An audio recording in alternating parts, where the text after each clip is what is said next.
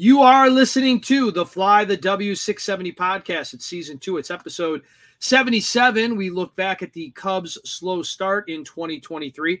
In this segment, Crawley interviews baseball writer for the Tribune, talk about the similarities between the Brant Brown drop ball back in 98 and the Seiya Suzuki 2023 game. It's our guy, Paul Sullivan. He was at both those games and in the locker rooms for both those infamous games. Joining me now on the Fly the W podcast, you recognize him from his writings with the Chicago Tribune, baseball writer extraordinaire Paul Sullivan. How you doing, Sully? Doing great. How are you, Crawley? We were talking beforehand. It was a brutal end of the season. I know that you've been around for a while. A lot of collapses. I just think of 98 they backed in, 2004. Would you put 2009 in that category as collapse? I don't know. 2009, I don't know. Were they leading? I know they were in it in September, and certainly it was a bad month, but I can't remember if they were leading or not.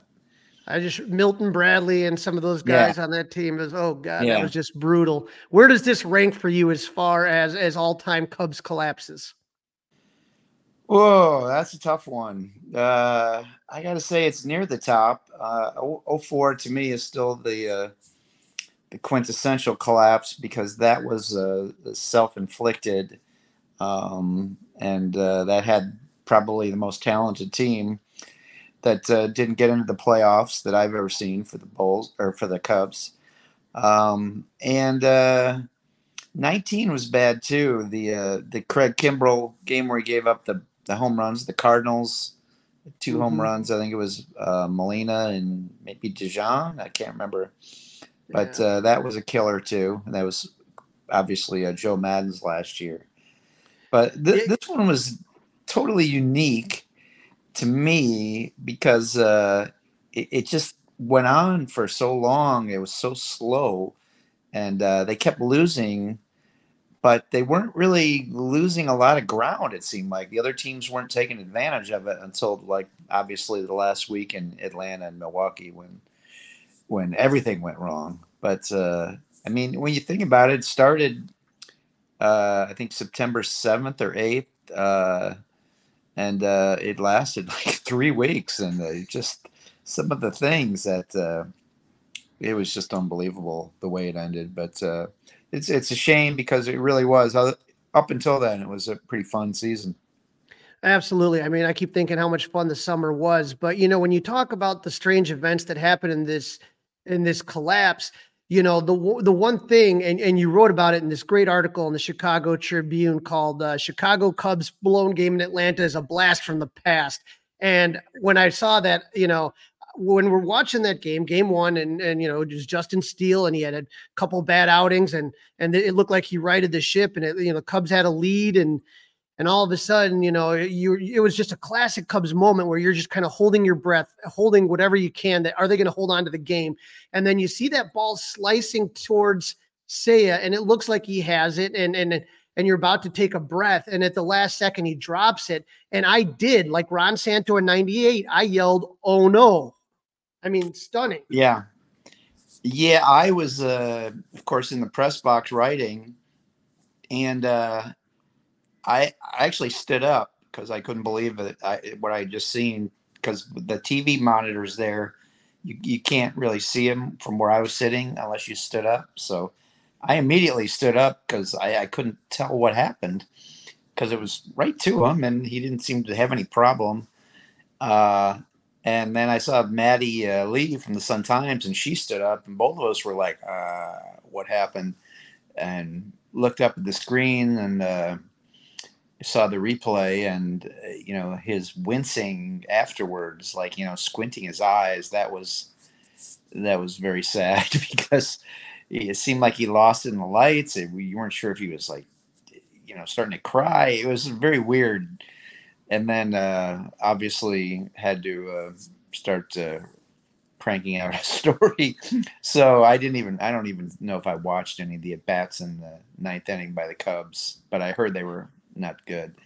And no. Then the post game was just awful because, no one was no one wanted to talk, and obviously Seiya had to talk, and he was just looked devastated, like there's tears in his eyes, and it was you know, like you said, your first thought was Brant Brown. Obviously, anyone who had gone through that, as I did, will always remember that game. And so then after that, I looked up the Brant Brown game story and kind of like did a little thing on the similarities and how Brant Brown reacted, how Seiya reacted, and it was really amazing how similar they were.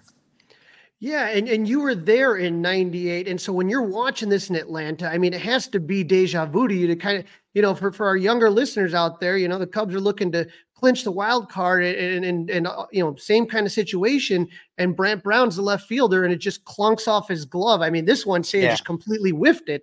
But yeah, it's shocking, like you said, how eerie. And when I read the article and I see the quotes from the teammates, you got Mark Grace in there, and you got the rat Gary Gaetti in there, yeah. and Rod, the shooter, Rod Beck, and then all these guys. I mean, it's remarkable. And you also have Pat Hughes, who called both games, about how eerie that was. Yeah, I ran into Pat Hughes when I was coming up from the press box the day of the Seiya game, and he was shaking his head, and we were like, because I thought that maybe we were the only two people in the media that were at both games. I could be wrong, but it seemed that way. Certainly, I was the only reporter because I'm such an old guy and everything. But yeah, the difference to me, the main difference was that was a day game, of course, in Milwaukee, and afterwards, we had all the time in the world to wait for these guys, and back then it was a different atmosphere. The players all were willing to talk because they all wanted to have Brant Brown's back, and on this one, it didn't seem like too many were around to talk or even wanted to talk. But the ones that did, I think maybe Dansby, I can't remember who else, they definitely had Seiya's back. And like Seiya, Brant Brown was crying too, but he stood there and answered questions for a good 20 minutes, wave after wave of reporter, because all the TV people were up there as well, because that was still the Sammy Sosa home run race. So, I mean, that was the story, even as much as the Cubs playoff run was big, the Sammy home run thing was just as big. So just two unbelievable occurrences, the linked by a missed fly ball, and that's just one of the things about Cubs history that's so great, that people can look back on past history and associate them together, even in a bad moment. I'm sure there's a lot of home runs that you look back on, the homer and the Gloman, and Sammy's home runs and stuff like that are similar. But you can also look back on the things that went wrong and say, oh yeah, well, I remember blah blah blah. And you don't really do that in football, I don't think. I mean, I don't watch a Bears game and say, oh, I remember when Kent Nix blew that game to the Broncos. So Yeah, that's why you love baseball, right? what did Lou Piniella call them? Cubby occurrences. Cubby occurrences, yeah. It's a funny note. I was told once, I had mentioned Cubby occurrences so many times back then that one of my editors told me to stop writing about it, because you can't have everything that goes bad a Cubby occurrence, Paul, because there's just too many things that go bad. And so I put it to rest for a few years, and then now I just bring it up every once in a while. Well, that was definitely one, and I instantly thought of Ron Santo, and I thought Jim Deshaies had with that. Oh my goodness, Yeah. I think for a certain generation of Cub fans, that oh my goodness, in that way, like I think for Jim Deshaies, that was probably his first Cubby occurrence. You know what I mean? Oh, for sure. And Boog in the Seiya one, he had an oh-no too, I heard. I wasn't watching because obviously I was at the game, but I saw the replay, and he did an oh-no as well. And I mean, that's your first reaction whenever you see a disaster. Oh, no. And so we do have quite a grand history of oh-nos in the Chicago Cubs lore. Now, you also wrote another article that I always enjoy. I'm still a newspaper guy. I still love getting my paper and reading the articles and stuff. And you wrote that all eyes are on manager David Ross in the Chicago Cubs stretch run. And the line that really just got to me is he could wind up National League Manager of the Year if the Cubs make it to the postseason. He could be savaged on social media if they don't. And I think we kind of understand that they obviously didn't. He's going to be he is being savaged on social media, but it's remarkable, Paul, how like again it's for people I think maybe outside of Cub fandom that are just kind of watching on the outside, it's like, oh my God, look at the Cubs, they've come this far. David Ross turned them from 10 under to 12 over. But for I think maybe social media just kind of changes things, but it's almost like you're looking and you're second guessing so much more. And there was a lot of odd decisions that kind of, especially in September, but throughout the year that had kind of fans wondering. Yeah, I mean, it was weird. It's always going to be that way for Ross. I think it just there's always going to be a certain percentage of the fandom that doesn't like his moves. And he replies by saying, well, I'm the manager, you're not, and I'll make my moves that I'm going to make. He's kind of defensive about it, but he is the manager, so he does have that discretion. But I have to admit that even if you don't like his moves, some of the things people say on social media are just totally out of bounds. Like the game. I think it was the second game in Atlanta when they lost. Someone wrote, and this wasn't just like a 5 or 10 follower. This was a guy that had 1,000 or so followers or something like that. And he writes, David Ross has ruined my life. And I'm like, if your life is that shallow that it can be ruined by a loss in a baseball game that you have nothing to do with, then you need to really look into your life and what you've done wrong to this point, because it's entertainment. It's not life or death. I'm sure it's upsetting to people when the Cubs lose, but you can blame the manager. Every manager goes through the same thing. They get blamed, but really, even the Cub T-shirt company, what's it called?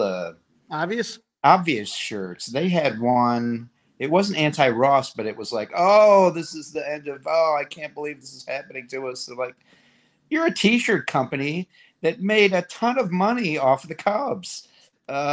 Shut up and, take your money and run. Don't be like acting like this is the end of the world. It's a bad streak, and, you're going to live. We'll all survive. We've gone through this before. Just the angst when the Cubs lose a game sometimes is just so over the top.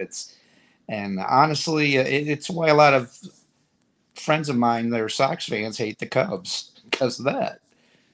What did Joe Madden say? Take 30 minutes to celebrate a win, 30 minutes to mourn a loss, and then move on? Exactly. I mean, we've had some of the most unbelievable crushing defeats in history. I mean, the Game 6 and 03, the Seiya game, the Brant Brown game, 69 Cubs. I mean, you can just go on and on. The Gatorade glove. What's that? The Gatorade glove.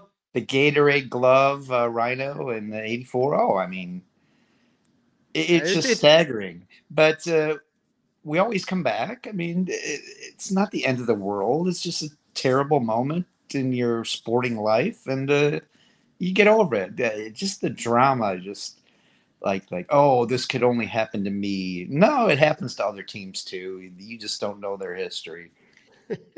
Now when you're not there, like that, are you, Crawley? I yeah, it takes me like a beer or two to get back on my horse. A beer or two is fine. But stay off social media and just learn to live. It's not the end of the world.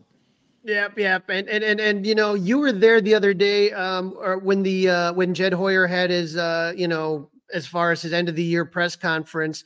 What did you take away most from that press conference? What did you walk away thinking, really kind of stood out in your head? I don't know. What surprised me was him saying that they're going to look at everything under a microscope to see what went wrong, because you don't really need a microscope. We all saw what went wrong. The bullpen obviously was not strong enough and could not afford to have the closer injured. The players were fatigued because Ross played them all down the stretch, almost every day, all of his regulars, because he didn't really trust his bench, and nor maybe he shouldn't have, because his bench had like Pete Crow Armstrong and Canario and Master Boney, and it wasn't a very strong bench. So they could have had a better bench if they had some thought about that at the trade deadline, which of course they were just trying to survive then, I guess. But he pointed out, he said, well, we're going to look at this under a microscope. And then he pointed out basically the main reasons why they went under. But the only thing I think that he left out was that some of the roster decisions that he made also contributed to that. Because if you had signed someone like, I don't know who, but if you didn't have to have Mancini, Hosmer, Rios, guys like that, Barnhart, he signed some players that weren't even there at the end of the year and forced them to go to these kids, and it hurt their depth. So if he had some better signings in the offseason, maybe they wouldn't have had to go through that. Now, he also mentioned in that press conference that, for Dave Ross, I mean, he's under contract until 2024, and I think they have a team option for 2025. I mean, how much do you feel that he's going to be on the hot seat, if at all?